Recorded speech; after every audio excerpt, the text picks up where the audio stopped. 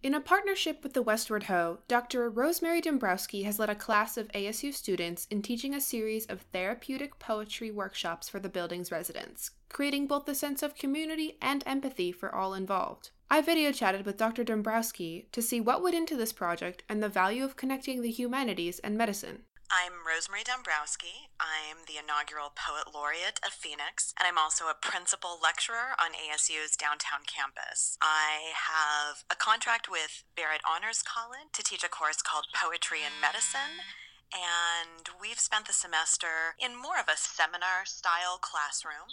We've read a lot of poetry from the 19th century to the present, where poetry and medicine intersects, either because the poets were physicians, or the poets were patients, or the poets were delving into medical subjects. We've talked about how the intersection of poetry and medicine in the 20th century has started to change the landscape of poetry yet again, sort of starting with the confessional school in the 1950s.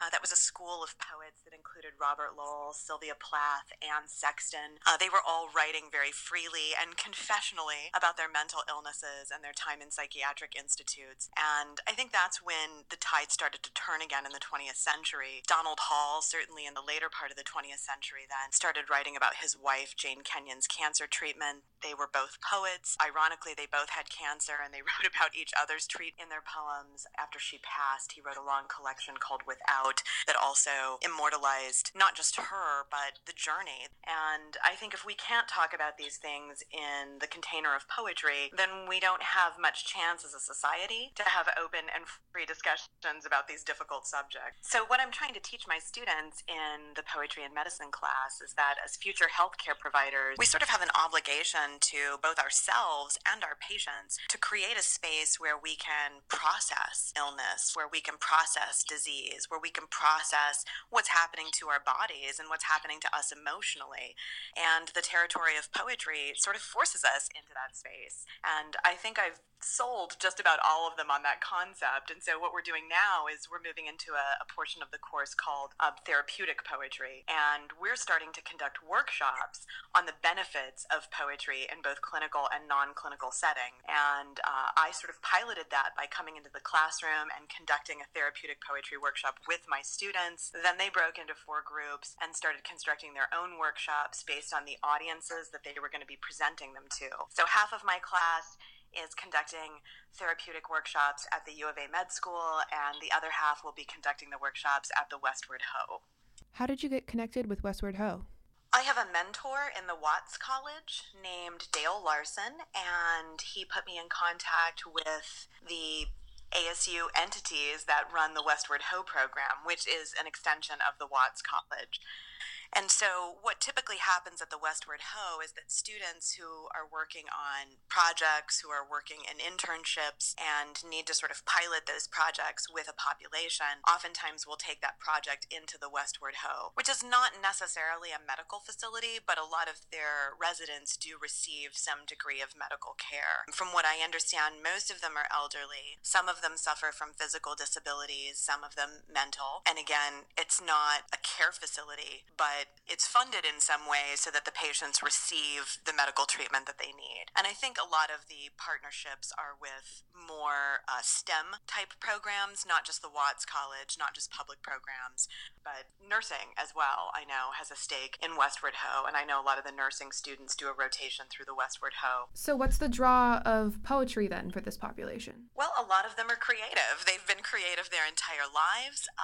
They don't necessarily have the opportunity to express themselves as much as maybe they did when they were younger. I think as we age in our society, we tend to lose a sense of agency. We tend to lose our sort of sense of importance, the role that we previously played in our communities. And so it's important, if we're talking about aging with dignity, if we're talking about aging in a healthful way, to make sure that our aging population also has access to the arts and storytelling and a form of expression.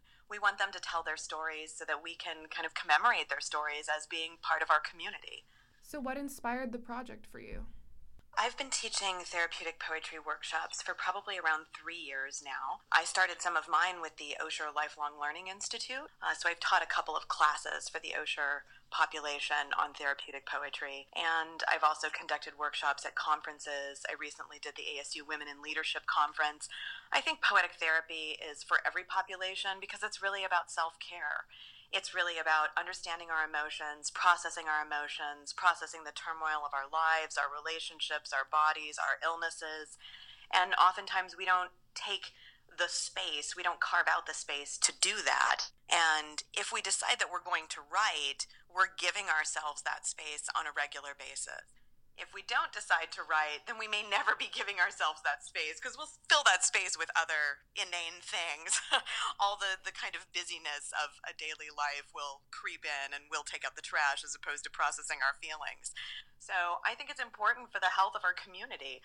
I think it's important for the health of our society at large. And certainly in this age of Trump, poetry has seen a resurgence both within our community and I think in the general public around the country. And that's likely because people are feeling marginalized. People are not feeling heard. People want to be able to share their stories and process their turmoil. Poetry is something that's accessible to most people because you just need to use language.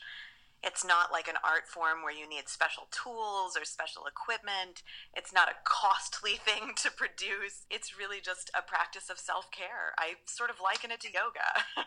That doesn't mean you're going to be a professional poet just because you practice therapeutic poetry, but it certainly has health benefits, and I think more importantly, it's something that, again, gives us all a sense of agency. So what are your expectations with the project? I think I'm hoping that I can send future healthcare providers into the world knowing that poetry can play an important role in their practice, whether that means that they have poetry books in the waiting room, collections of poetry in the waiting room, whether that means that with discharge papers, they're also including some questions for reflection, some writing prompts. That might just mean 10 years from now that my students are healthcare practitioners practicing the art of poetry themselves and reminding themselves on a daily basis that their patients are human and that they need to continue to generate empathy for them. That's what poetry teaches medical school students to do, to be in an empathetic space.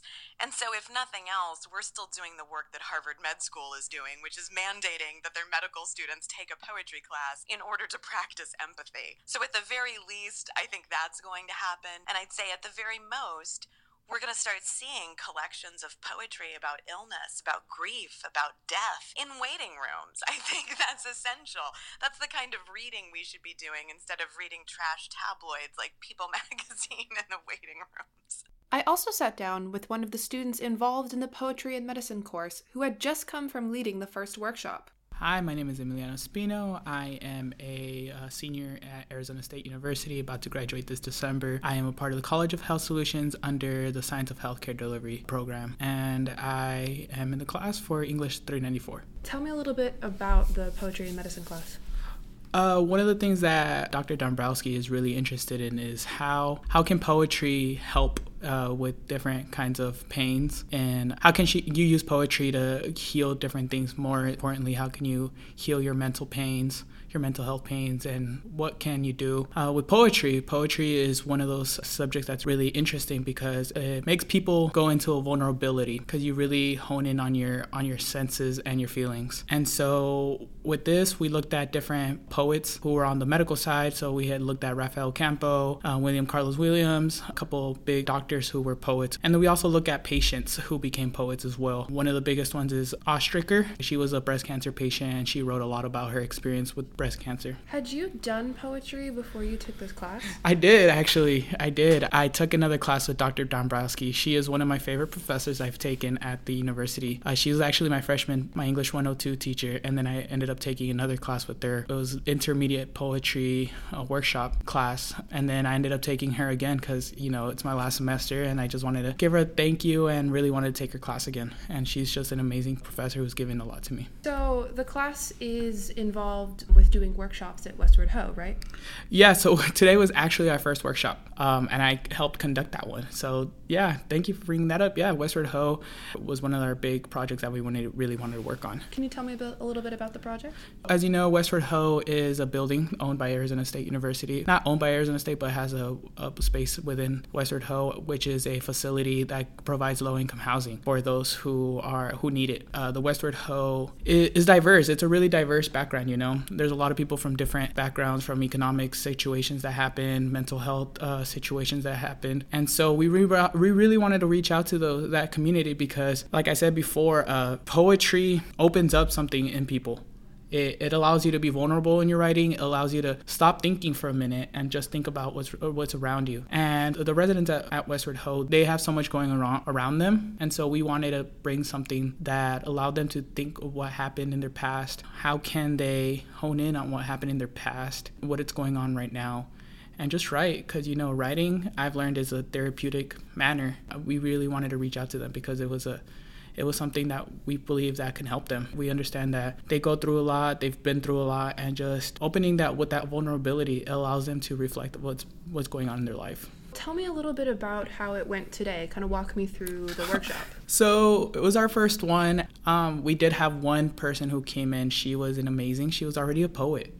She was a poet, and she astounded me. She astounded my group. She astounded Dr. Dombrowski. She was talking about, she's already a poet, and we were just talking about it. And she really, really opened up to us and honestly gave us a lot of feedback on our presentation and what we can do to better for our next presentation, because we do have another one coming up with another group. And so she was just sitting there and she gave a poem.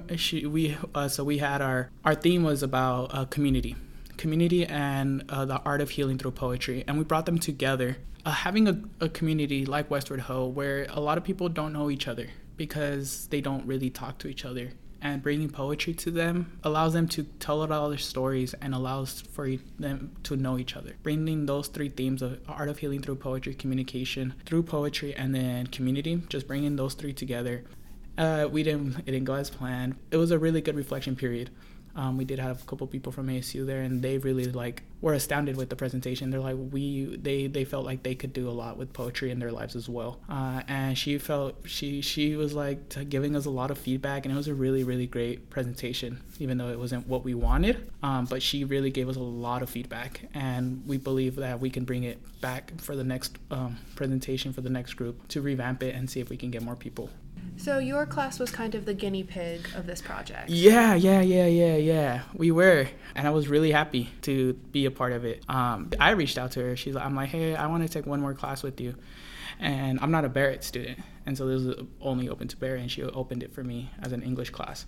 But I was really excited because she knew how much I love poetry.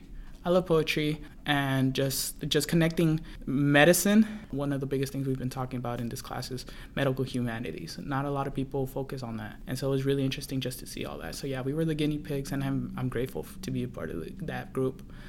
That class is amazing. She's an amazing professor, and just like we were learning as we went, she was learning as she went too. And so it was a learning experience for not only the class but for her, so she can definitely see what she can do to keep going for the next couple semesters.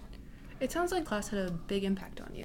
Yeah, it is. It does. I deal with a lot of mental health, like anxiety, and so just learning how I can work with it with poetry has been really great. So it has been a really big part of my life. She's been a big part of my life, just being in this class and meeting a lot of people who we wouldn't have thought those kind of students that we have right now be in that class, but we all came in with like an interest for poetry, but like, how do we connect it to medicine, you know? And so we connected it together, and it's coming out perfectly as we want to. We're working to fulfill a need that needs to be filled. As a person who's in the healthcare system, I've seen doctors not be receptive to the patients, and teaching the future generation of doctors to be more receptive to their patients through humanity just in general.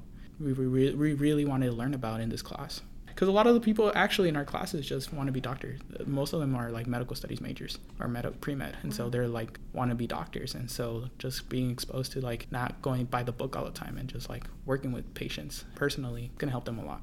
For the State Press, I'm Kate Ourada.